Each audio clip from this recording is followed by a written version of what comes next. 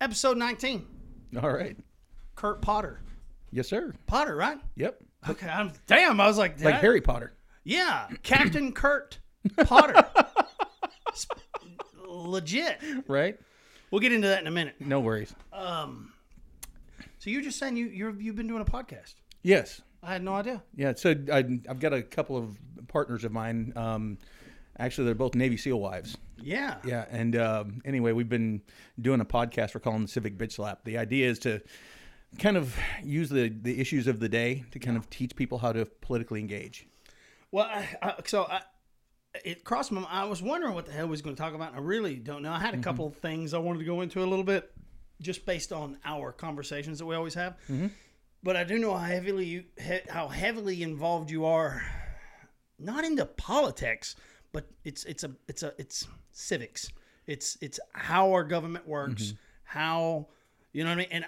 And to be honest with you, it always goes above my head. I think most people would just sit there and stare at you with a little drool, like, what the fuck's he talking about? Because you really go in deep. Yeah, I think, for me, the way I actually ended up getting into this was there was an issue that was important to me at the Tennessee State Legislature. Mm-hmm. I'd never gotten into politics before in my life. I mean, I've always been civically aware, but I wasn't like knee deep in it. So I got involved in this issue at the legislature, and then what ends up happening is I start getting my butt kicked at every turn. And I had 3 other people that I was working with on this issue, and finally it was like, all right, I am done getting my butt kicked. I'm going to change my perspective in the way I deal with this. And so I started getting into strategy, and we ended up starting moving things and making things happen. And so it culminated at the Tennessee State Legislature. She was the Republican caucus chair is what she was. And anyway. And everyone listening has no clue what you're talking about. But go ahead. I'm going to keep going. Oh, okay. Yeah, gotcha. No, you're fine. I literally have no idea about these levels of government. And I didn't about either. Presidents and senators and congressmen, and we don't even really understand that because government's a very complex thing. Mm-hmm. But go ahead. So that's how you got into it. Yeah, and so anyway, we ended up defeating her in her election and gotten that knee deep into it. But for me, what happened was we went back to the legislature, and I couldn't believe how much influence we had then. Yeah. And I was thinking to myself, I'm nobody special. I'm just an average person who just got involved in an issue. Yeah. But I learned something. Was YouTube around when you started learning this? Yeah, I think it was. How did you go about gathering this information, this knowledge? People around, surrounding yourself with people? Yeah, surrounding myself with people and failing. Oh, yeah. Well, yeah. I agree. Failing's good. Yeah, I mean, you never learn through success. Yeah, you're right. And so, anyway, when we got to that level, I was just looking at my partners then, and I was like, why aren't we teaching this to people? Mm-hmm. People don't know how this works, and they've never been taught this stuff in school. And I mean, we've even been taught fallacies in school about this whole process. The whole idea that we have 3 co-equal branches. Yeah, they're not co-equal. They've never been co-equal, and they're never intended to be. And the 3 branches, because Brennan actually enjoys this because he actually picks up and learns something on every one. Yeah. The 3 branches that we're talking about, let's see if I can even remember, which is judicial, legislative, and what's the last one? Executive, yeah. Mm-hmm. And so how that works is, I guess, Congress is legislative. Yep. What was it? Oh, executive. Executive would be the president, and then the Senate would be what's judicial? No, DOD. What's judicial? No, that's okay. The Senate and the House together, that's Congress. Okay. And they are the superior head of government. Yeah. Then you've got the executive branch, and then below that you've got the judiciary, which is the Supreme Court. These create checks and balances. Well, yeah, to a degree, but here's the thing is that, and I don't mean to shoot this, like professorial or whatever, but in all reality, when you read the Constitution, Article 1 is the authority of the legislature. That you're talking about Congress, and so the House and the Senate. And so when you look at Article 1, Section 8 of the Constitution, they've got between 18 and 21 different authorities that are depending on how you break out the clauses. Then Article 2 of the Constitution is the executive branch. And it's too complex. You're taking it to a level that the average public may not need to know, unless I think they want to be involved in politics. But I'm gonna tell you, man, that could fry an average person's brain. Like life is hard enough.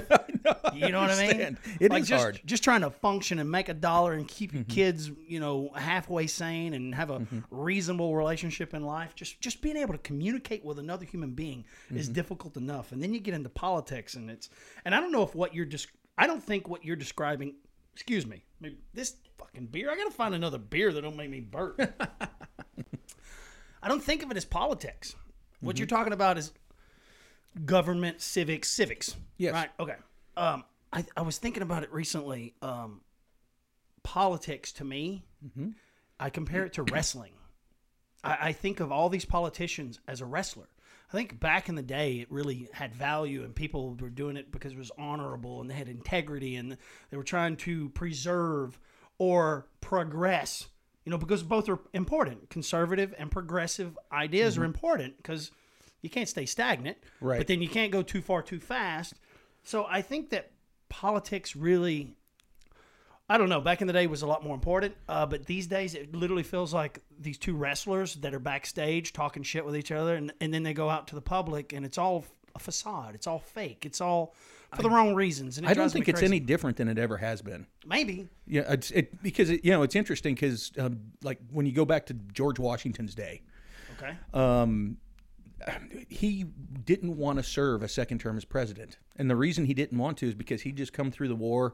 He took on the first term as president, and all he saw was people bickering over the scraps off the public table, and he had it up to here. Well, yeah, but that's why I say politics are different. People don't care anymore. They eat that up because they want to divide us. I look at wrestling, and they divide a stadium, right? And the more divisive it is, the more controversial, the more attention it'll get. Like the more exciting it is, right? That's why it feels so fake, and that's why I compare it to wrestling. I don't think it's people with the government's. I'm sorry, I don't think it's individuals with. I don't think they have the people's best interest in mind. They have their own. And that's what scares me. Anybody that wants to be into politics scares me right out of the gate because it's a leadership role. It's a huge responsibility to serve other people. And I would never want that responsibility because I would take it seriously. It's not something I think individuals want. They're called to do it. They're chosen to do it. And it's any form of leadership. Let me turn this fan on. Turn that fan on. It's any form of leadership, whether it's your job, you're a supervisor, you're a captain in the military. I mean, these are hard things if they're done properly, and it's not something people should seek out. I think we have to have those people. I agree, but the ones that are the ones that end up in it a lot of times are actually the worst. Well, there's an old saying: "Beware of the man who wants to." I'm trying to remember exactly how it goes. Beware the man who wants to rule. What was the word? Who wants to rule benevolently because he still means to rule. Yeah, I mean that's ultimately what I'm saying. Like, I don't want to make this whole thing about politics because our conversations are really about life. We're both dads and husbands and all that other stuff, and somehow because I'm curious. We weave that in. Well, but I'm really into the psychology of the political machine. And I try to understand why people would want to do it. And I just can't for the life of me understand it. I mean, I think good leaders don't want those responsibilities, but they'll do it because it's the right thing.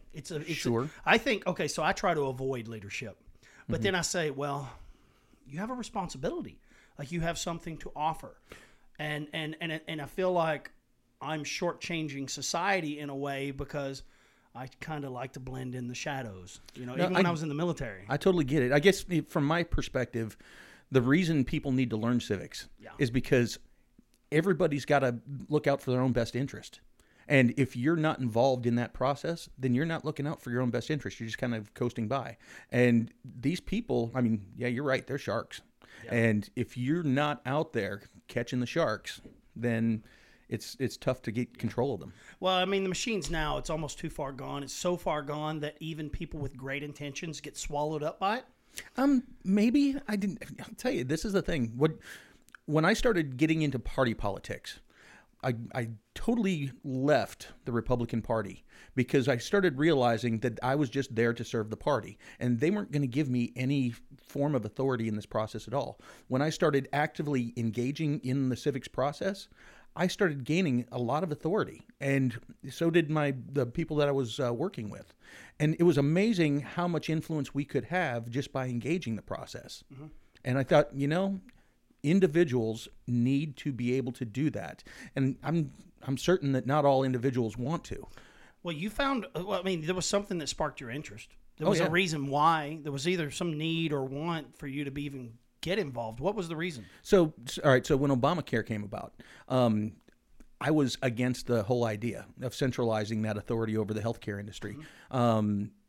And so, long story short, I used to own an ambulance company. My MBA specialized in healthcare administration. Haven't worked in healthcare since, but it's always been an important thing to me.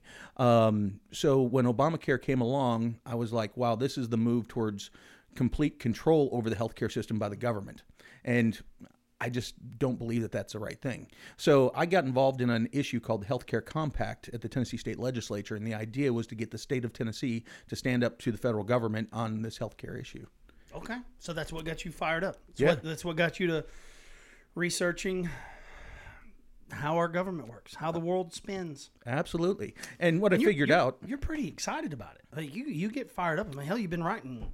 every time I seen you is putting pages down in a book. How far along are you in that? Oh, we're about... Did you shelf it? No, I haven't shelved it. I've actually got somebody I'm working with on it, but I've got about 30,000 words down. I've probably got about another 20,000 to go. Wow. Just thoughts, ideas. Yep. Yeah. And just trying to lay it all out in a way that's cogent and that people can read it and understand it, where I'm not, shooting over people's heads. Podcast. I didn't even know you were doing a podcast. But I think that's one cool thing about podcasts is that all this can be transcribed.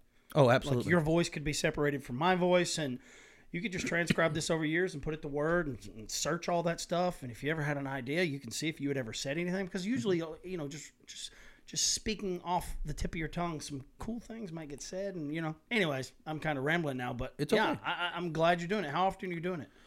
It just depends. I kind of do it as the moment takes me. It's like... I feel you. Sometimes it's hard to be consistent.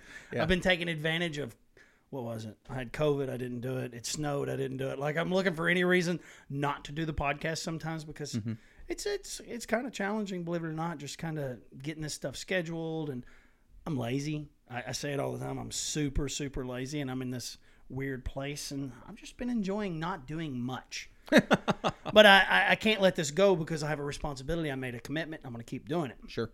And then once I start doing it, I get excited. Once I sit down for a conversation, I love it, and I end up leaving on a high and just like, wow, I'm glad I did that.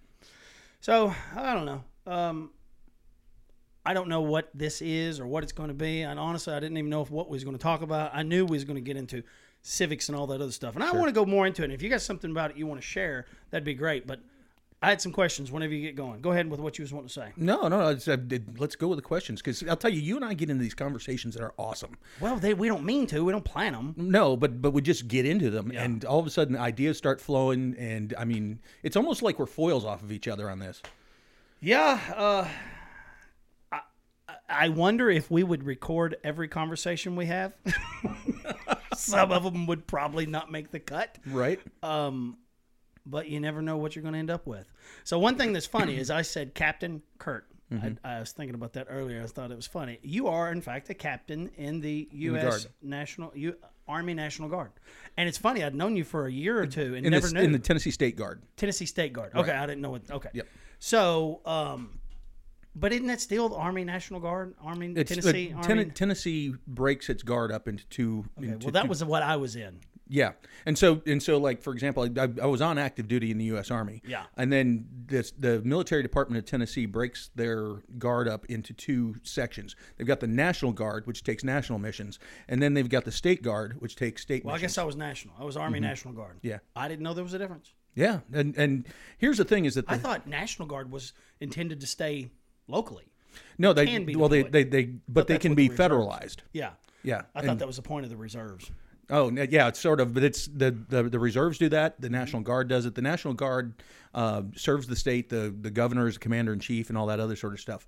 Tennessee breaks their guard up into the National Guard, which can be federalized. Like the president can call them up and send them to Afghanistan, right? Yeah. What we do, the governor calls you up. Yeah, the governor calls us up, and we work with TEMA and all of that sort of stuff. National disaster kind of things. What was your MOS originally? Originally on active, what's that? What's your MOS now? I don't have an MOS Okay. now. When you're an officer, they go by. See how much of a fucking idiot I am? No, it's okay. It's so funny because I didn't know you were in the military, and then to find out you was a captain was a little bit of a shock to me. I thought, I never talk about being in the military. You know what I mean? And anyways, to find out you was in, and then a captain on top, because it takes effort to do things like that. You know what I mean? You got to put a lot of time in for the education, because you went in as an enlisted, right? Yeah, as an E-nothing, and so the so I was a combat heavy engineer on active duty, stationed over in Germany, and then did my last year at Fort Rucker, Alabama. Okay, came back, joined the state guard. And went to would you go to the college? Yeah, I finished college on active duty. Yeah. And then when I came off, I used the GI Bill and Army College Fund to go get my MBA. Yeah. So when I came back to the Guard, they were like, "Hey, you want to go to OCS?" I was like, "Hell yeah, let's do it." Well, that's awesome, man. Well, yeah, I never got over you being a captain in the military. Because, anyways, I don't know why that's weird to me. It's just, I guess, because we had so many conversations, and then out of the blue, oh yeah. Somebody's like, oh yeah, he's a captain. I'm like, get the fuck out of here. He's a captain. Good friend of mine was a major. My neighbor was a colonel. The guy that lives next to where he moved a couple years ago. He's a colonel. So I don't know. I have a lot of respect for the military, even though I was a terrible soldier. I mean, I was okay. I just didn't take it too seriously. I didn't take the rank and stuff too seriously, and ended up having a good career. And I'm not going to get into my military career. I've talked about it a couple times here, but. A lot of people are shocked when they find out I was in the military, because I'd never told anybody. Right. Because I never got deployed. I never did anything cool. Nothing. So, 6 years of piddling. I guess. I mean, here's the deal. So, I missed the military. When I was on active duty, I hated it. What I hated was somebody being over top of me, making sure that I was safe and okay. I always wanted that to be my responsibility, not somebody else's. And that was very difficult for me to accept. But what I didn't realize is that when I came off of active duty, I had a really difficult time transitioning back into civilian life. I was used to that regimented life. I was used to I was used to people being serious about their jobs, paying attention to detail, structure. Yeah. And then I came out and nobody was like that in the civilian side. And it just drove me insane. Or in the Guard. Any of the guards I was in, it was very laid back. No, I got you. So, but I mean, that was something that I had a very difficult time dealing with. I opened up an ambulance company and started running an ambulance company. And I would hire people and they wouldn't pay that attention to detail. And it drove me insane. Yeah. So. Well, how many more years you got before you get out? Oh, that's a good question. I don't know when I want to retire my commission. I enjoy what I'm doing, and I like it, and I love the culture of it. When I'm not with soldiers, I miss soldiers, and so that's, for me, it's not about the job and when can I get out anymore. It's really more about being in the culture and being with people that I know who have the same values. Yeah. Well, one thing I was thinking about, one thing that's come up a lot with us, and I don't know if you're willing to talk about it, because I didn't tell you what, you didn't have a clue what we was going to talk about, but family, something that comes up a lot, relationships. Sure. Yeah. I don't know how much of that you can go into or even feel comfortable, or we can avoid it entirely. No, it's okay. Because I see you're still wearing a ring. Yeah, but I'm in the middle of a divorce and all that sort of stuff. I know. And we're, I've got a 21-year-old daughter and I've got a 17, almost 18-year-old son. And for me, I would do just about anything to avoid the divorce, because you don't get married to get divorced, and I don't want to hurt the kids. But I've come to a point where I'm okay with it now, in the sense that it doesn't hurt me at this point. It only hurts them, and I would do anything not to hurt them. But I mean, if she's out, she's out. Well, I mean, I think at one time you were out too. Yeah. See, I've been on. I've heard. I think that's where our friendship kind of grew from. And I was driving home today. I was thinking, oh, I know what to talk about because you'd heard me talk about my experiences when I left. Yep. And we talked to each other a lot. Like you were hearing what I was going through, and I guess you knew that you were about to be going through, a separation. I guess that's where a lot of our conversations come from in philosophy and ideas. And Sure. Well, I've seen you up and I've seen you down, but you went through a pretty hard time there for a little bit. A lot of uncertainty because it was like, okay, it's official. We're actually getting a fucking divorce because it's until it's confirmed, you just right. whatever. You're not too worried about it, I guess. But once it was confirmed, you went through a pretty fucking uncertain patch. I remember feeling it around you. Never was you, it never was you. It was never like, what is the word I'm looking for? Whatever. You were always a pleasure to be around. It never felt bad, but it did feel hard. I felt bad for you a lot because I went through it too. I went through it too. When I was ready to come home, my wife was like, "No." I'm like, "What?" Baby, I'm healed. Anyways, it was a really hard thing, but I learned so much through all of it. Getting hurt and getting devastated. You know what I mean? So, anyways, what I was going to say is that, yours is not official, but here you are. You're back up here. You feel good, and I was like, okay, this motherfucker didn't lay down and die. Like, so your experience. If you want to talk about it a little bit. No, that's fine. Yeah. Because I think this is the problem. So many people out there, so many men especially, and I can't speak for women. I mean, women go through their own struggles, and this ain't about them. If they want to come on and talk about it, I'm all happy. They can come on. But for men, too many men are killing themselves, losing everything, destroying everything. And it's like, man, you can come out of this. It's not the end of the world. Well, and for me, I think you're right. Resilience is an important thing, and I think that's one of the things that the Army taught me more than anything. I always say that the Army taught me more than anything is how to suffer. And what they did was they pushed my bounds of suffering so far out that I have a very difficult time suffering in a lot of ways anymore. And I think that was part of the downfall of my marriage in some ways, just because I think that I'll take responsibility for it. I did a lot of things in my marriage that destroyed it. And I'll take absolute responsibility for that. But at the same time, you're right. It's a learning experience. And when I was going through really the meat of it, it was very difficult. It was hard mentally and emotionally. And you're still going through it, but but I'm much better stable. Now. Yes, much better now. Have you got to a point of acceptance? Yeah. Okay, so that's really the key. If you know what I mean? Yeah. Like that was key for me was, okay, it just is what it is. That's all. That's a hard thing to get to. It just, once it happens, it just happens. Yes. And here's the thing is I'm looking forward to the independence. Well, this is why I want to talk about it a lot.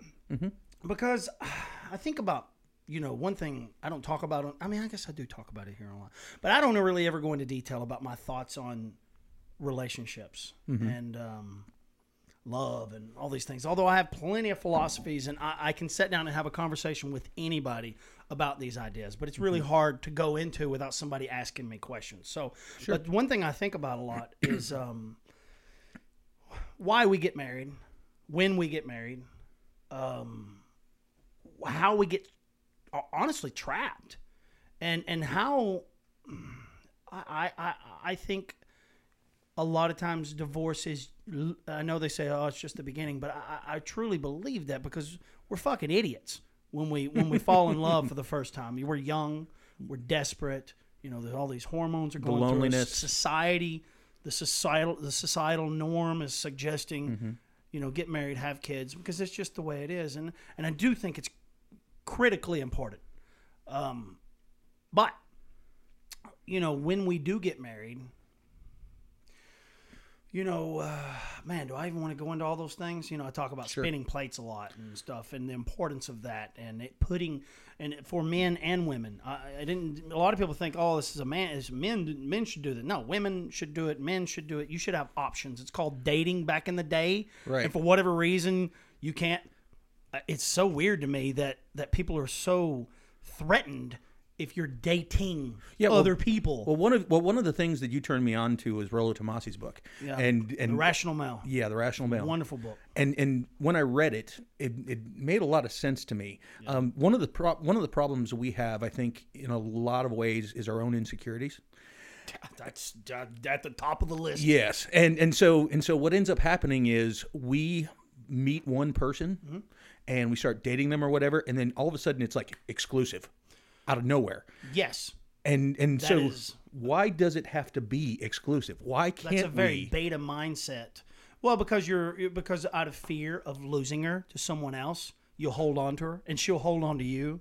Because what if sometime, oh God, you know what I mean? Yeah. Out of fear of being alone. Yeah, no, I totally Period. get it. And here's the thing: is that once you get good with yourself and being alone, Yeah. you don't have to be subject to that anymore. And I've seen a flip side of that too. Like I know people that are okay being alone and have no desire to date, which is not healthy. They've been burned, right? And they're doing it out to protect their ego, and their own mental stability. That's not healthy either. It's putting yourself out there to be rejected, dating multiple people, and they call it spinning plates these days. Used to it's called dating. Yeah. And spinning plates, for anybody that doesn't know, is literally just the thought of holding a stick up. How many plates can you spin on the stick until they start to fall and break? And if your number's 3, 4, 5, good for you. You know, date as many people as possible, and that's it. That's the key. And that puts you in a position that you're not desperate. You're not calling. I look at it like this. If you were my best friend, my only friend, I'm going to be a desperate motherfucker and find out what you're doing on Friday, Saturday, how you want to hang out on Sunday, right? Right. Yeah. Well, that is desperate. That is very unattractive, right? So Agreed. dating should be exactly the same thing. But until you figure out who are you compatible with. And it gives you an option to find out. It gives you the time to figure out how to find someone that has a high value. We call it the SMV, sexual market value. Right. Because we live in the sexual marketplace. And that's what it is. If it's offensive, it's offensive. But it's an idea. It's a philosophy. And how do you increase your sexual market value? You feel good about who you are. Yeah. You understand, hey, I'm not desperate. I don't have to always be available. I can spend time with my family, my friends, you know, and I can get to know people. I get to know me. And so what happens is, I just heard something mess up. Anyways, what happens is we date one. We're 20 years old. We don't want to settle down. We like being single. We like to hunt. We like our freedom. Well, the girl's ready to get married, you know, and you can't blame them, you know. Yeah, and I imagine especially at my age. I mean, I'm 51. And so you got a lot of women out there who are this age, and you're right, they feel desperate to. Well, I don't want to speak for all women, but Right. there's this instinct, this biological instinct that the body has in females. It's just the way we're wired, females at least, to procreate, to have a child, you know. And so that's why there's so much pressure to find their man, get married, reproduce, right? And we did our part, right? Mm-hmm. And that's why I'm trying to say is, look, I think what happens is that guy, for instance, let's say this one individual that's not ready to get married, she says, well, fine, bye. He gets desperate and says, wait. It's in every movie, right? Yeah, every I movie's totally like, get wait. And he, out of desperation, instead of saying, okay, well, good luck, I hope we meet again, respectfully to yourself and respectfully to her, you know, go out and see, you know? Right. And that's the thing is, how do you know who you're going to be compatible with unless you are spinning plates? Yeah. You've got to meet a number of people before you find that one that you just click with. Yes, and even then, don't be desperate. Keep a few plates available. Keep a few people in your circle that you're not, because if you become overwhelming and you smother that individual, Now you lose your value. yeah, your value dies. And if she does the same thing, if she doesn't maintain her value and now she becomes desperate, you know what I mean? It's like you lose your self-respect as an individual. This is all about self-respect, not respecting others. This is self-respect on a female and a male. Like, how much do I respect myself? What is my value? How do I feel about me? Am I so desperate that I have to marry this person? Right? Well, to a degree, I think there's a place in time when you meet somebody and you just click. I agree. And it's sort of like you're the yin and yang of each other. And at that moment in time, then you still are maintaining your value as a human being, but you're doing it by now being together with another human being. And we were talking about leadership earlier. In my mind, leadership is about taking care of people. And so now all of a sudden you've got somebody that you want to take care of, that you want what's best for them and all of that sort of stuff. Now, it doesn't mean that you have to be right there all the time on their heels. Mm-hmm. You can still maintain your life and your dignity and all of that sort of stuff. You can have friends and go do things. Yeah. And matter of fact, go ahead, keep going. That's good. Yeah, I'm just saying. But now you've got somebody else in your life that you want to be. You want to share it. Yes, that's the beauty of life. It's mm-hmm. not accomplishing things. It's not purchasing and owning and conquering. It's sharing. That's the beauty of a life. And you were talking about leadership. The most important, the thought. These are very complicated things that we're discussing. None of these are facts. These are all ideas and mm-hmm. thoughts, and it's very gray. It's very complicated. This is not black and white, and I don't want to make it sound simple. But you were saying something about leadership is taking care of others. But I think without a doubt, when I talk about self-respect, what I'm talking about is taking care of myself first, my own mental health, my own happiness, my mm-hmm. own. I have to be a good version of me before mm-hmm. I can ever be a good version for someone else. Like, I cannot provide value in other people's lives if I'm not emotionally stable. Right. Well, in working in EMS, yeah. one of the things that is that your safety is primary, because you can't help somebody if you become a victim. Yeah. And so I think what we're talking about really is kind of that mindset. Yeah. I can't lead somebody. I can't take care of them if I can't take care of myself. Yeah. Yeah, 100%. And so what we're talking about is, and what I think it's just not being so eager to jump mm-hmm. in, right? There's nothing wrong with marriage. It's a beautiful, beautiful thing. But if you were pressured into it, if you felt pressured, that's not good, man. It should mm-hmm. be a very mutual, okay, listen, I've tried to spend time without this person, and I can't. Mm-hmm. I try to spend time with another person, but it's just not the same. It's okay. I've mm-hmm. narrowed it down to this one right here. He, she, whatever. This is it. I mm-hmm. want to invest here, and I'll stop investing everywhere else. It's just mm-hmm. it's called a consummate. Right. That's what it is. It's called a consummate, and it's a beautiful thing. But here's the deal. 10 years down the road, 15 years down the road. No, I actually think this. I actually believe that if that thing ever happened, that mm-hmm. true love, that consummate, and we can talk about that someday if we want to. It's the why. It's the why of my Steinberg triangle, I think is what it is. The Steinberg theory. I call it the why of life. Mm-hmm. I think if you ever had that, really, that true love. And when I say true love, I ain't talking about Hollywood's version of true love. No, I'm talking about passion, intimacy, and dedication. Mm-hmm. If you ever possess those three things at any point, that's and a lot of people do.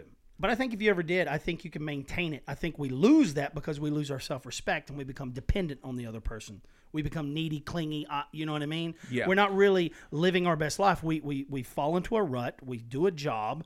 We lose our passion for life, our curiosity. We give up on the things that made us feel good, the adventure. Like, men are mm-hmm. conquerors. We want to go climb mountains, and it's very healthy. And then women, whatever makes women tick, they give up on that too. Once they have their kids, they're like, well, what now? Because their only drive, a lot of times for a lot of women, was to get married and have kids. Mm-hmm. And security. I think it's very important. It's part of our evolution. But that's not the end. Pick up art. Mm-hmm. Try new things, and if you can keep growing as an individual, I truly believe that special thing that that caused that consummate in the beginning, because they were both doing what was best for them in life when they met. A lot of times, yeah, that's a good relationship. Oh no, I agree, but I think there's also an element of having trust in somebody and being so trusting that they can know you at your deepest and darkest 100%. Moments. And here's the thing: is that we're all human beings, and so we have times when we stand and we're, people look up to us. We have times when we are at our worst, yep. And when you can find those people, or that person who, when you are at your worst, instead of abandoning you, says, "Here, take my hand." I know what you're saying. That's a good point. Let's say that if I think life's an investment. Everything's mm-hmm. an investment. this conversation is an investment. The relationship I have with my wife, my children, they're all investments. And once I realized this is a bad investment, that's what I did. I realized me and my wife have been together for 18 years, and I thought, it's a bad investment. We just weren't going the same place. You know what I mean? Where our paths had split, and we had just lost touch. And when you're together in it, it's very, very difficult to self-reflect. Well, like living in the same house, and me and my wife have always had a beautiful relationship. We never argue, fight. I mean, yeah, we argue about the dumbest shit, but not anything important in life. But separating was the best thing that ever happened to us, because it only took and this is why. So negative and positive emotions. Positive emotions last a lifetime. Any good thing, a memory, it lasts forever. But a negative emotion, it doesn't last long as you're not in a situation that you keep stacking more negative emotions on top. That's exactly. And that was what I was going to say. After years and years and years of that, now all of a sudden you got a lot of water under the bridge. And it's just, it feels hopeless because you lose trust. Yeah. Like you can't help, you despise one another. That's what happens. You resent. Once you resent someone, you know what I mean? And you resent each other. It's not just one person. You know, you ultimately resent each other. But it's amazing. Just a little 30 days. Just say, I'm committing to 30 days. I'm going over here. You go over there. And I don't want to see you, right? And as long as you're not around each other for just long enough that the negative emotions start to go away and awesome memories start to reinforce, nostalgia kicks in. Sure. And it's this beautiful swap. It happened to me. I went through that process, and I never thought it was possible. I thought, nope, it's over. It's came to an end. We weren't mad at each other. It was like, I just want to wish you luck, man. It was very pleasant, and it was a wonderful experience. It was very healthy. But I understood the importance of not investing more. I'm very big on this investment idea, and I was just done investing. I was going to invest in something else, someone else, me. It didn't matter. I was ready to move on to the next chapter of my life because I thought it was important for me to be happy. I thought it was important for her to be happy, because how are we going to be good parents? You know, you know what I mean? How are we going to function in society if we ain't even happy? Take care of the kids and all that stuff. Yeah, I agreed. Yeah, and it was tough, man. But after a little bit of time, I started noticing little things. Little memories started popping back up. Things I'd long forgot about. And then after one day, I'm like, why did I leave? Like, I cannot remember what it is about her that pissed me off. Like, why did I ever resent her? I literally, for the life of me, could not remember any negative thoughts. And we both kind of went through that. And it was a really wonderful experience. And it took moving out. It was that important. Like, I had to go and get my own place. And it only took a month or two. And bam, I was like, oh my God, she's the most incredible thing ever. But I burned her, you know, and she's like, oh, hell no. She respected herself at that point, that she was not going to give me another chance. Like, I really had to prove myself in a way. And man, it was the greatest life lesson ever. Like, she was not giving it. I literally lost my fucking mind. It was the closest I ever come to checking myself into a hospital. Wow. Because I was having like panic attacks and anxiety, and my poor kids, they were trying to keep me sane. One minute I was okay, the next minute I'd lost my shit. And it was awful. It was the worst experience of my life. I was trying to get to a point of acceptance because I understood all the psychology. I knew everything that was happening to me. I'd read about these things. I knew all these things were going to happen. It didn't matter. You are not in control of your emotions. You're just you're along for the ride, and you got to give those fuckers time to pass. Yes, and they have to percolate. Yeah, and that's why I say I encourage a lot of people, move out. Give them space, and, because that thing that you had, you can have again. But as long as you're stacking a negative emotion on top of each other every single day, in the way that they don't look at you the same way, you take it personally, right? They say something that nobody fucking means these things. These are not, you guys ain't bad people. You're just unhappy. You know what I mean? And I went through it too. Well, anyways, a lot of people are going through it. And so what I'm trying to say is that, look, if it doesn't work out, fine. Fucking nothing wrong with it. I have no problem. Even if my wife and I was completely okay with us not working out. I thought, fuck, man, she's a beautiful woman. She gets another chance at life. I'm young. I feel good. I get another chance. It's a whole nother life. And I was excited about it. And so I just happened to get lucky. I happened to get lucky, and I realized, there was really not a legitimate reason for me to leave. I was just resentful.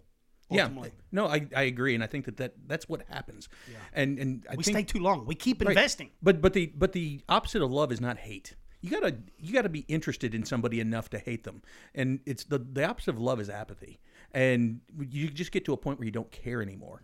And I think that, you know, like we said, that layering of all those things that just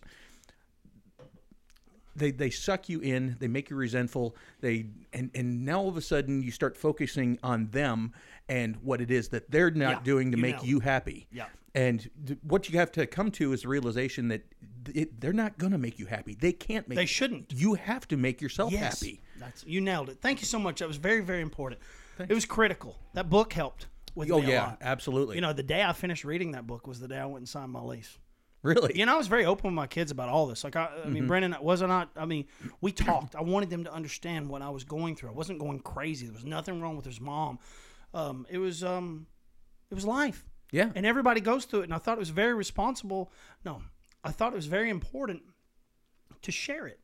Mm-hmm. Yeah, I agree. I didn't want to lie to my kids and be like, no, life is supposed to be perfect and you should stay with this person.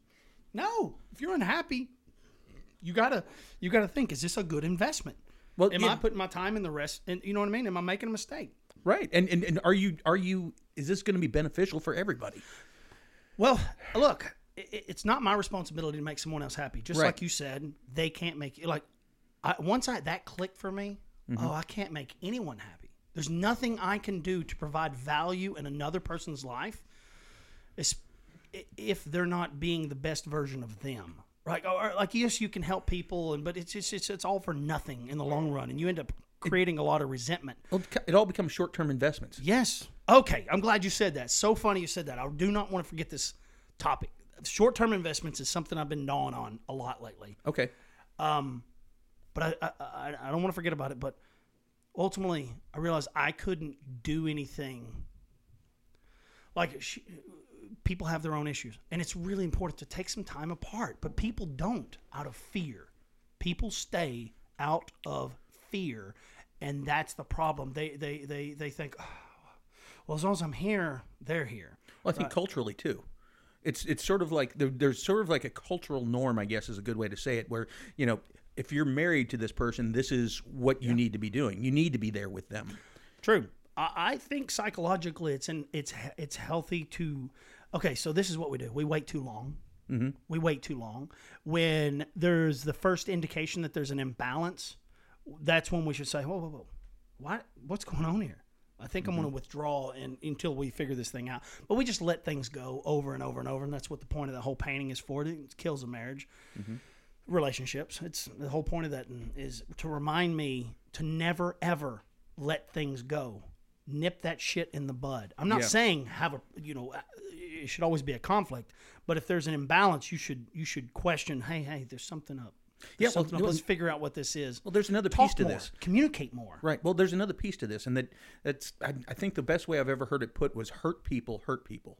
Yeah. And so when you're hurting, you want to lash out at other people. It's how we satisfy. That's it. Satisfying. You're exactly right. Mm-hmm. But we wait too long, and this could be a whole podcast. This is something I do want to go further into, because the death of all relationships, I truly believe, is allowing things to slip. It's not worth addressing. We say, I don't feel like fucking with that. I don't know why she's got an attitude. I don't know why he's such a dick tonight, and why is he drinking so much? Why she shops so much? Like, we don't, you know what I mean? We wonder these things, and we build this resentment inside, rather than saying, oh, they're unhappy. They're unhappy, and I'm unhappy. Right? It's really hard for you can't tell me a relationship that's struggling and one person's happy. Oh yeah, no, agreed. No, they're both fucking miserable, and they don't know why, and it's because of unresolved issues, little bitty things, little comments, having a bad day, like my wife sent me an emoji yesterday with a face palm, and I call her, why would you send me the face palm? Like, why would you do that? You know, and I'm just getting better at addressing things. And I'm not good. I'm trying. I'm practicing. I let things go for years because I didn't want to address it. I didn't want to deal with it. And inside, resentment would build. And I would just be angry. And then a week would go by or a day would go by. I let shit go pretty quickly. It would be gone. Everything's fine until one whisper.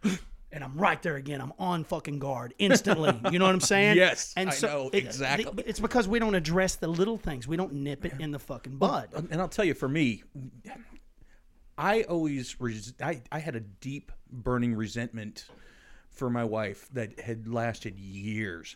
And yeah, you're right. I was the guy who would, like, went on offense. Yeah. And I didn't even realize or think about a lot of the things that I said until one day, after we agreed to get divorced, and she's going to a psychologist for a little bit, and I find these sheets of paper where she had written everything that I almost verbatim for the things that I said to her. Yeah. And as I was like reading through that, I was like, holy shit, I did say these things, and I did feel them, and I did mean them in the moment. And it was like, wow, this is more me than it is her. Yeah. No, it is. Yeah. And she has her own things, but we're not allowed to discuss that. Yeah. She can do that on her own. And we hope and wish the best. And I don't want to throw her shit in the street. Yeah. It's not. You haven't been. I mean, you went through your moment. I went through my moment. We both like, fucking bitch.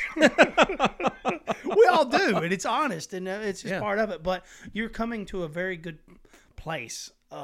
Self-reflection, a lot of personal responsibility, and it's something that you're already on the right track, and you are lucky enough. I think in a way it's almost luck to say, oh, maybe it's me. It's until you think that yourself. And you can't change it in you if you don't know that. Yeah, you're totally fucking clueless to it. Your ego will not allow you to see it. It puts you in a state of denial, and denial is the most powerful thing a human being can go through. I mean, it can consume. And it destroys lives. And I have to say, I mean, over these last couple of years, the whole quote-unquote gentleman's club that we put together, it's been like super beneficial for me to be around other men who, talk about these things. And I mean, you and I have these conversations that get like almost mind-blowing sometimes. Yeah. But I mean, it's really kind of like the thing that I needed to be able to self-reflect and to look back on myself and say, wait a minute, am I being healthy? Am I being happy? Am I doing the things that are going to put me in a position where I can now stop focusing on myself and look out towards others? Yeah. We have, this little group has been healthy. It's different versions. Yes. What I love about it is I didn't know you was a captain. Yeah. Like nobody knows, nobody gives a shit. We're just ordinary, average people. Some people, we're all different, but we all, some people seem like they got everything going. I don't know. It's just a beautiful mix. And I do like that we share our experiences, a lot of back roads. And Kenneth came on. He's going through a hard time right now. And I think it's important to share these things because, man, I'm going to tell you, there's so many fucking people out there that don't feel comfortable talking about a struggling relationship because they feel like a failure. And it is a failure of sorts, but at the same time, like I said, you never learn through success, and I think the reality is you take a look at you, me, Garrett, TG, Kenny Speck, all these people. We're all imperfect, but we all care enough about each other that we can open up on these subjects and talk through them. And hard subjects. Oh yeah, we talk about things that are. We have so much. I think it's built on respect, and I truly feel like, which I gauge a room, and I've learned this skill of being honest with people without being threatening. Yeah. Right. And it's because it's coming from my heart. It's because I believe what I'm saying, and I believe I've experienced it, and I'm also trying to learn. Like I'm trying to figure it out. I'm trying to learn through what you're going through, and I'm trying to think, oh shit, I've done that. I know what he's doing, and right. It's easy to see someone else's, and then you say, well, if I'm thinking that, then they're thinking that. What I'm saying is we're all the fucking same. Like we're all going through the same things. But I think the nice thing about our group is that as dudes, we all have enough respect for each other that we can open up and actually be vulnerable to each other and not have to worry about being attacked in that vulnerability. Yeah, no one feels threatened. And honestly, I don't know. I don't know what brought it all together. We're just lucky. We are lucky. I mean, this a lot of people don't have this. Speaking of lucky, you brought up short-term games. I was thinking the other night. I just got back from Miami. And I was highly disappointed in. It was not what I had thought it would be. My perception was way different than the reality of Miami. I lived there when I was in my teens, and I know exactly what you're talking about. It's a very struggling area, and I mean, literally, people shit on the sidewalk. Oh yeah. And I was looking around, and I'm not really one to judge anymore. I've been listening to a podcast, not a podcast. It's a YouTube channel called Soft White Underbelly. So it's hard to watch. I mean, this guy's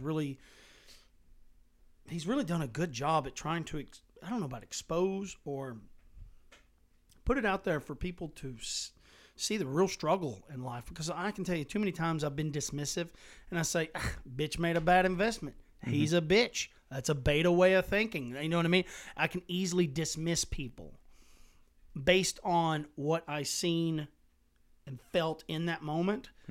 And thinking about how they got to that point is a whole nother process that I've been going through. And I think maybe a lot of it I narrowed down.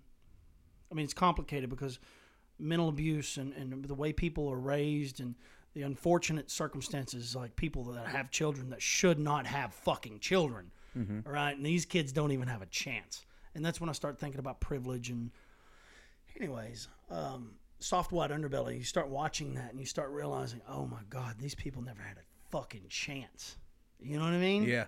But what fucks them is short-term gains cause long-term misery.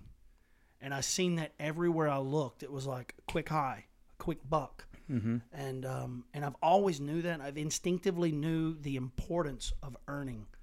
It is so powerful for what it does to the ego. It satisfies the body. The human body releases hormones that rewards it rewards things that you've earned. Yes, no, I totally get that, and I think that there is an element to it though as well. Like when you start investing in people, and you're only investing in their short-term gains, you really don't have an investment in them. And so I'm confused by that. You're saying as an individual investing in individuals, in other individuals. Yeah. So like for example, let me see if I can clarify that any. I almost felt like you were referring to a predator. No, like I almost felt that was a predatorial. Like, oh, sure, let me help you out. Here's a quick buck. And it's always a lose-lose. Yeah, and that's my point. I mean, I'm trying to think of the way my dad would say this. But you can give something to somebody, and you can sustain them for a day. Yeah. Okay. So it's from the Bible. Teach a man to fish. There you go. Yeah, Right. but unless you get them up on their own feet, doing their best for themselves, you're not helping them. So I think you could measure the hormones that are being released when something is being given to you. If I give you $100, it instantly releases this spike, this huge spike of dopamine, right? Which is the hormone for reward. You're being rewarded, but it goes away just as fast. Sure, and you never put anybody into a better position by doing that. And yeah, you leave them confused. Like, $100, why was I only happy for a minute? Like, I can't be happy. Am I fucking bipolar? But there's the beauty of earning. That $100 goes, and they're gone. It's done. Well, the beauty of earning is I need to make $100. So instead of me giving you $100, I should give you an opportunity to make $100 over the process of a day or a week, right? So now here's the goal, right? And I have to achieve these steps to reach that goal. So every time I achieve a step, I'm one step closer to my goal. By the time I get it, boom, I'm rewarded. Wow, I fucking stuck with that. Like the emotional connection to that is so powerful. It becomes addictive. Just like going out and buying something is addictive because it gives you this instant high. I feel good, but it goes away. So I go buy something else. And that's the society. Like we live in a society of consumers because it satisfies that dopamine hit. Right, the immediate. Yeah, it's so unfortunate. You know, I love capitalism, but then I think about it. I think, oh, but it's designed to give people instant. You know what I mean? Like it's I don't want to get into capitalism, socialism, communism, all the isms, but I think about them a lot, and I think about there's two sides to every coin. every fucking coin has another side. So I don't care how good something looks, there's a flip side to it. And the better it is for society, the worse it is for society on another spectrum, because you see the top 1% have 90% of everything. And that's just the way it is. It doesn't matter if you're talking about communism, socialism, capitalism. It all ends up that way. Matter of fact, it ends up a lot worse in a lot of situations. We can get into a lot of... Well, I think that's a whole nother conversation. There's value in human achievement. And I think the reality is that, yeah, you go out and you start something new, you suck at it, you take those lessons, you learn them, and then you start to be able to create value for other people through your building of whatever your knowledge base is and what you are capable of accomplishing. There's a book. It's called the meaning of life, man's meaning of happiness, or whatever. It's a bit written by a psychologist that was in the and I've never read the book. I just know the premise of the book. I've listened to Jordan Peterson talk about it. A buddy of mine, Tom Jones, talked about it, and I realized, oh my God, both of them had read that book. But I want to say that this guy was in the camps, the Hitler's camps. What am I trying to say? The Holocaust. Okay, right. I thought you're talking about the archipelago. No, that's the Russian. Yeah. That's the Russian. I'm talking about the Holocaust, where people went to, one person would go to the gas chamber, one person would go to a factory, right? And the reason why you would go to the gas chambers is you're not worth feeding. You wouldn't produce value for the Germans. So they'd send you, if you were capable, they'd send you to a factory so you can produce whatever they need. And the way it worked is, I think at the end of the day, every day, whoever the least productive individuals were would get hung, right? And so just get rid of them. You know what I mean? Keep a fresh supply of people coming. And it sounds horrible.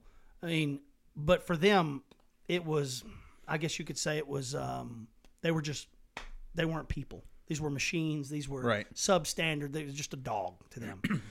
So anyways, the way he realized the people that survived were the ones that gave the most. The ones that hoarded their food were the ones that died the quickest. Interesting. And he realized the ones that survived the whole process was the ones that gave away their part of their rations. And he understood the value of giving, like that reward system, the dopamine, the way the human body, because what happens is if you're stingy, you release a lot of cortisol, which is the number one cause of death, right? And because you know what I mean? You're hoarding. It's a stress hormone. Yeah.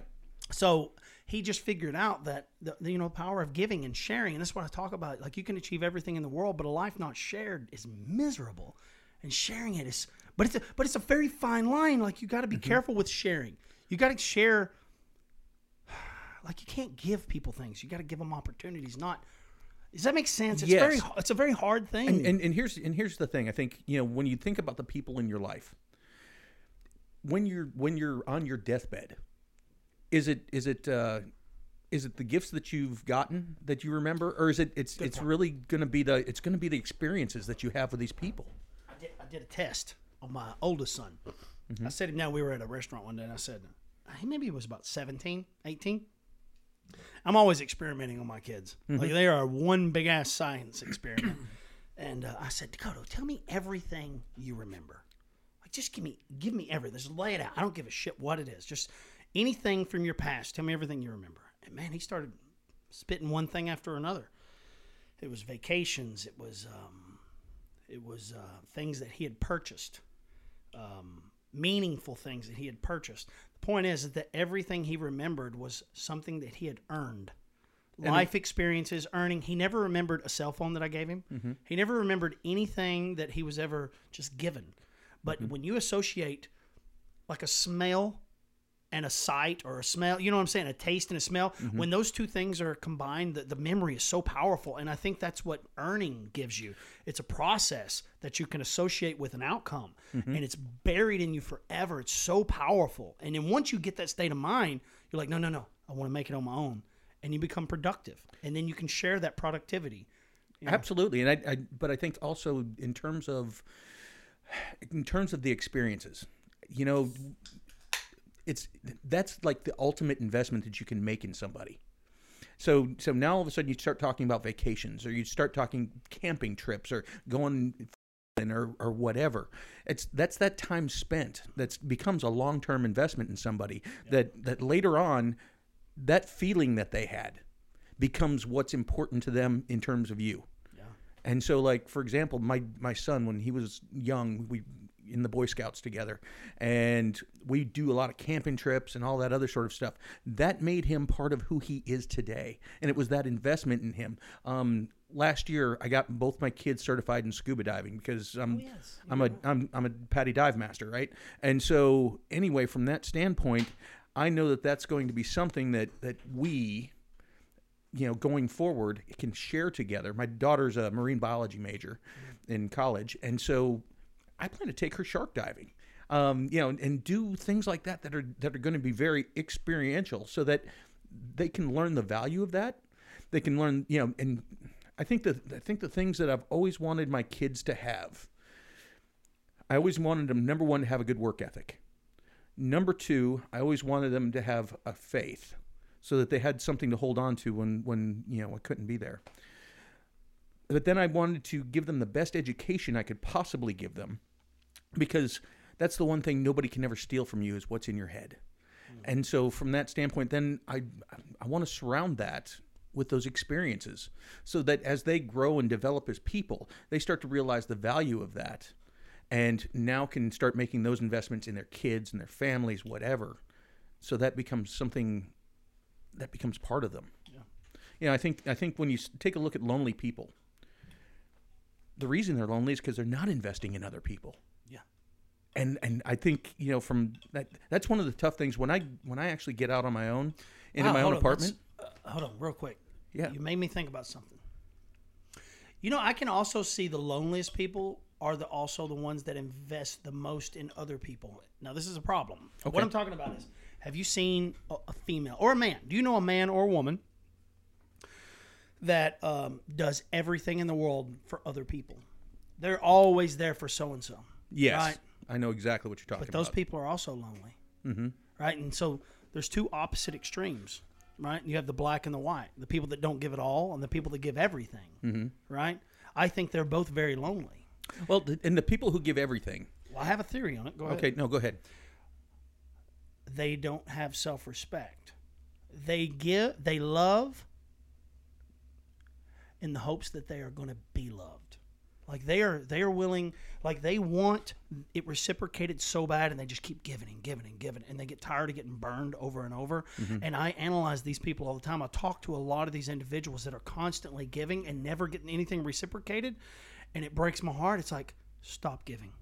If they don't appreciate your value, you're making a bad investment, right? Right. And you deserve to be taken advantage of because you're so desperate that you need affection, love, attention. You need these things so bad that you keep giving it in the hopes that you get it back, and that does not give you a high SMV, sexual market value. That is not attractive. That is desperate. And you need to understand that you need to make smart investments, and if they don't appreciate it, withdraw your investment. It's okay to give, but if the moment they don't appreciate it, you stop. It's that simple. And it's funny because I once heard it said, it was a lesson that I learned a long time ago. $500. $500 was the limit for this person who told me this. But basically the deal is if somebody in your family wants to borrow money, say they want $1,000, give them $500. And then if somebody else wants just $100, give them $500. And the reason being is because $500 was a high enough value, a high enough price that they would almost never pay it back. And so they never wanted to come back and ask you for money again. Yeah. Yeah. So, if somebody gave you $100, they eventually they could pay that back and they'd come back to you later for more money. Yeah. But, basically the idea was $500 was like too high of a limit. They can't compete with it. Yeah. Well, I mean, I think that happens too much. I mean, I see both the spectrums. And and that's what I talk about a lot now is I'm starting to understand that I don't know shit anymore. I don't know shit. Like, I've learned now that, oh, fuck, what I thought was white is not white. What I thought was black is not black. What I thought was truth is more complicated than I was told or what I was led to believe. And I realized it's a spectrum. It's this gray area. It's to what degree. It depends on the circumstances, the time of day, the temperature, like the feeling of the room, like what is going on. You have to take a lot of things in account. So I don't like giving advice like anymore, like, oh, it's just this simple. No, nothing is that simple anymore. Even when it comes down to truth, right and wrong. Sometimes I see too often, I can measure that and say, well, on this circumstance, you get what I mean? Anyways, I totally do. Life is complicated, and I don't want to shortchange it anymore. I want to spend more time trying to understand why people are in the situations they're in, rather than sit back and say, well, it's because of this. It's because you're shitting on the sidewalk is why they won't give you a job. No, why are they shitting on the sidewalk? Yeah. Well, and here's the mind blowing thing for me is the word justice. So we talk about, we dabbled in politics earlier with a right. I never really understood what a right was, and like a human right. Yeah, and I mean, we all have this understanding kind of what a right is. Some people believe that they come from somewhere, but I was like, one day I was sitting there trying to figure it out, and I went and looked up the term right in the dictionary, and it said a just claim to something. And I said, okay, I can accept that. But then what blew me away was, okay, who defines just? Yeah. And then that's where you get into the right and wrong, and it's complicated. It is. I'll spend weeks and months on this thing of you have no rights. You get what you deserve, and I can be very extreme. And it all makes sense to me. Like, oh, my God, that's the answer. It's all on you, And yes. I can gnaw on that for weeks, and it all starts making sense. And I'm like, yep, that's it. And then I see something like what was Soft White Underbelly. And I was like, I think about this. I can get into religion, and people talk about, well, man has free will. And I don't know if this will make sense. And maybe this is a bad association, but people talk about, well, murder and this and that and rape. And they say, well, he had free will, shouldn't have done it. And I think, well, what happened to the kid? The victim, the Jessica Lunsfords, the Adam Walshes, these kids that I've spent too much time thinking about. And I say, well, where was their free will? Why was I saying all that? Rights. It's like, oh, wait. They didn't have no right. Well, I'm saying it's not as simple. Like, for example, you have a right to your life. No. I know. But that doesn't mean that I don't have the ability to take it. Yeah. The more I think I understand things, the more I realize, oh, fuck, no. I'm back at square one, and, yes. and I'm not so sure anymore. And like, we're a species that's evolving, and we stopped evolving physically because we met all our basic needs: shelter, food, water. Well, actually, you're getting into Maslow's hierarchy of need.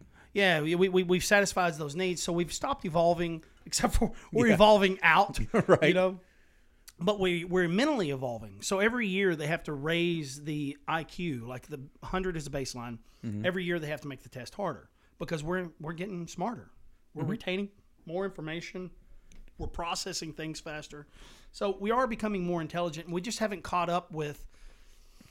There's a lot going on. We're 10,000 years away from being what we want to be today. Are you familiar with Abraham Maslow? No. Okay, so Abraham Maslow was a kind of a social scientist. Came up with something called Maslow's hierarchy of need. And so, like, at the very bottom is safety needs. All right, and then that's like the foundation. That's the foundation. It's a pyramid. I measure everything in pyramid. Yeah. The hierarchy. It's a hierarchy. It's a hierarchy. Yes. Yeah. And so security. If you are not safe, you're not worried about any other need. Yeah. Right. But once you're safe, now all of a sudden you get into physical needs, things like food, water, shelter, that sort of thing. And as you climb Maslow's hierarchy, the very tip is what he calls self-actualization. And we've now lived in a society where we have been so safe, we've been so fed, we've been taking, that really this is now where we're really getting into that self-actualization kind of discussions. Yeah. We're evolving. Have you heard the term that mankind doesn't seek freedom, they seek safety or security? I believe in that. Like, people love structure. anyways, that's a whole nother conversation. I do a lot of research on the Gulag Archipelago. Yeah. And, it's a 4-volume. The book's like 1,300 pages. It's 4 volumes, 3 or 4 volumes. And I've not even made it through the first one. This is a very complex. Yes. Anyways, I don't want to get into that, but that's a whole nother conversation I'd love to talk about because I haven't really shared it. I've never shared it with too many people, what human beings are capable of within our lifetimes. And how long have we been going? An hour and 10 minutes. Okay. I'm trying to wrap these things up in an hour. Okay. How do you feel? You think we got in a good spot? Yeah, I think you did. I've really enjoyed myself, and I had no idea it was too. going to go here. I guess we always had a good conversation, and I think we touched on a bunch of things that I really wanted to go back and revisit. Mm-hmm. And I know I'll hear or listen or see this whole thing again, but I really liked where we were going. Oh yeah, no, absolutely. I really like the relationship Our conversations are like that. I like being, it's hard to be vulnerable. It's hard to put it out there that, my relationship wasn't all that great. So many people thought, and I think it too, I have the greatest relationship I know of. And it still was flawed. Well, one of the things that I've learned through this is one of the most alpha things you can do is be vulnerable. And it's one of those things where once you are comfortable in yourself that much that you can be out there. And I'm not talking about the guy who goes and complains to everybody. I'm just saying that when you're willing to put yourself out Is that there, something we've talked a lot about? Because I've always talked about alpha and beta and the philosophy. Have we talked about that? We should go into that because I got some ideas on that. But you're right. You're 1,000% right. Alpha is a state of mind, and it's a confidence in yourself. That's really what it is. It's not a male thing or a female thing. This is not a dominant thing. Alpha and beta is, I believe. Yes, and that's the thing is a lot of people think alphas are just dominant, and that's not necessarily. That's the perception that Hollywood and people have given us, but they got it all wrong. But alphas are they're so comfortable in themselves that it's they're the quiet person that doesn't really care what you think. You know what I mean? That's the alpha. Exactly. The one that's not trying. I used to think that we've always thought that extroverted people were confident people. Introverted people were, insecure. And then I thought about it. It was maybe 8-10 years ago. I was thinking, you know what? I think I'm backwards. I think introverted people are the most confident in a lot of ways because they don't seek the attention of other people. They don't seek other people's. They're not needy. Yeah. They don't need that. They don't need your approval. And I'm a very extroverted person. Started out a very introverted person as a kid, and I grew into an extroverted individual. And I see myself becoming more and more introverted because I started realizing, I'm extroverted because I sought attention.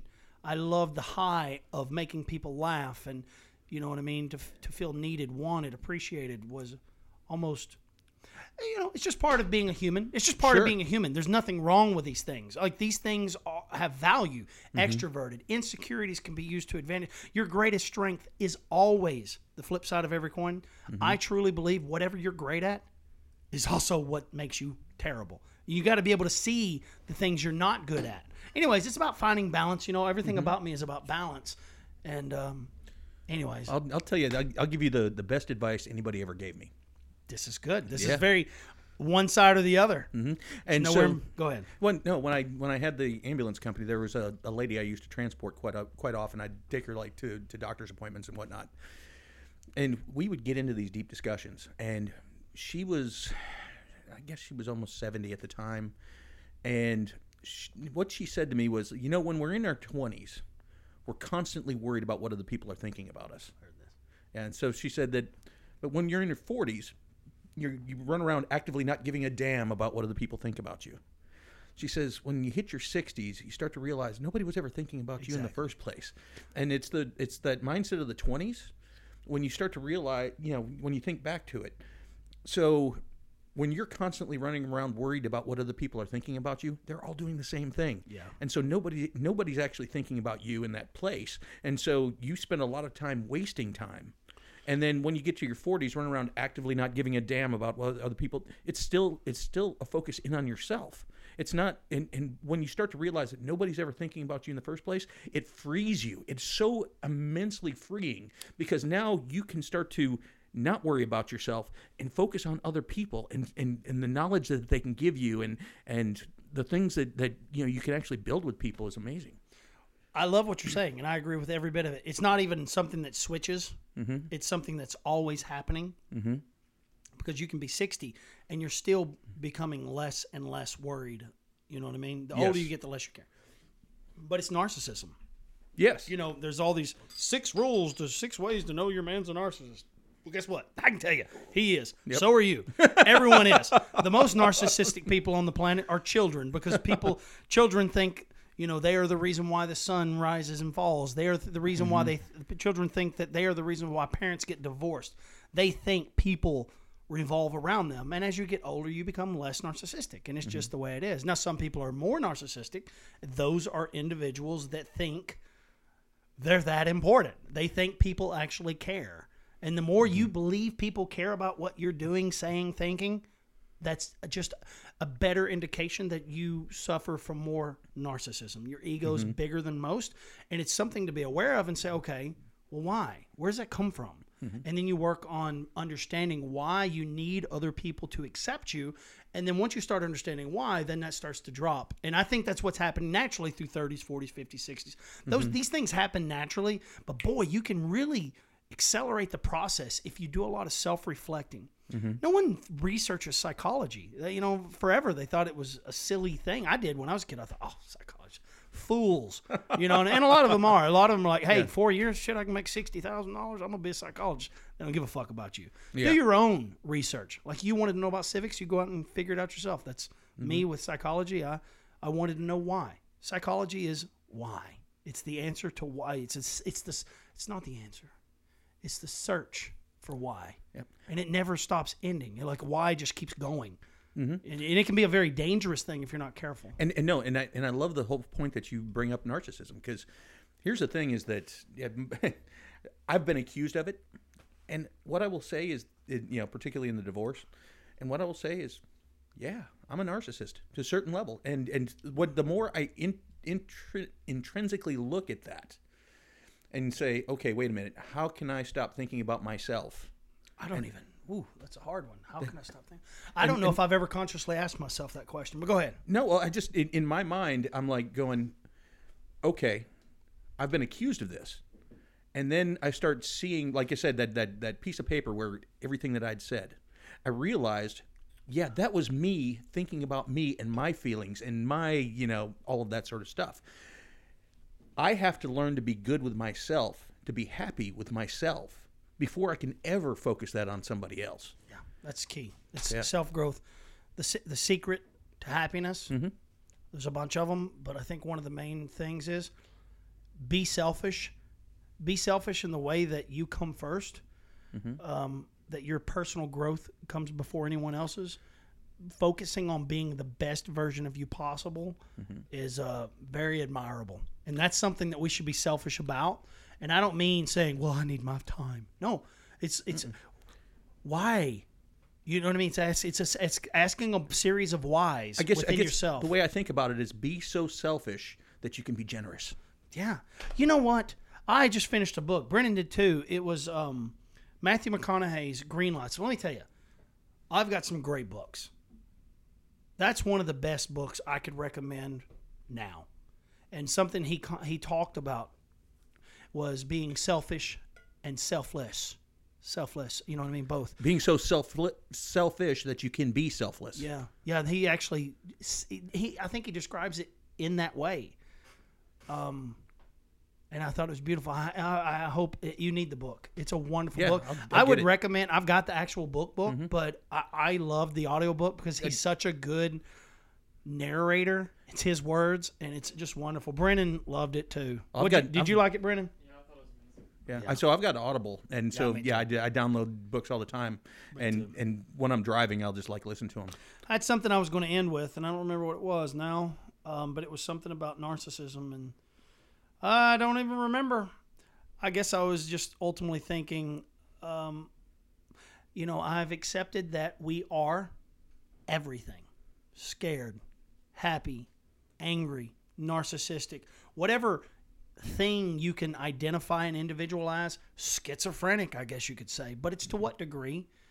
We all are these things, and it's a matter of self-reflecting and asking, well, why am I this way? Was it because nothing was ever good enough as a kid and now I have an inferiority complex? You know what I mean? It's just personal growth, man. Quit trying to fucking fix the world. That's what's wrong with the world. Everybody's out there trying to fix the world. Everybody's out there trying to help someone. Everybody's out there trying to, give other people advice. Right? I think the problem is, Jordan Peterson said, make your own bed. Focus on that. If you can make your own room look good, like you've accomplished something. And quit trying to go out there and protest everything. And I'm not saying these things aren't important, but have your shit together right. Like you're satisfied. Now, how can you help others? But if you have so much conflict within yourself, man, quit trying to help other people. But I'm even saying that's a balance too. It's not saying don't help people. No, don't take things so goddamn literally. But it's not black or white. It's, but a biblical term. How can you take the speck out of somebody else's eye when you can't get the log out of your own? There you go. Good way to end. Kurt, man, I have had such a good time. Thank you so much. Absolutely, brother. Oh, my goodness. Oop. I messed up mine. Is that you too? No, yeah, I heard it. Anyways, that was a lot of fun. Yeah.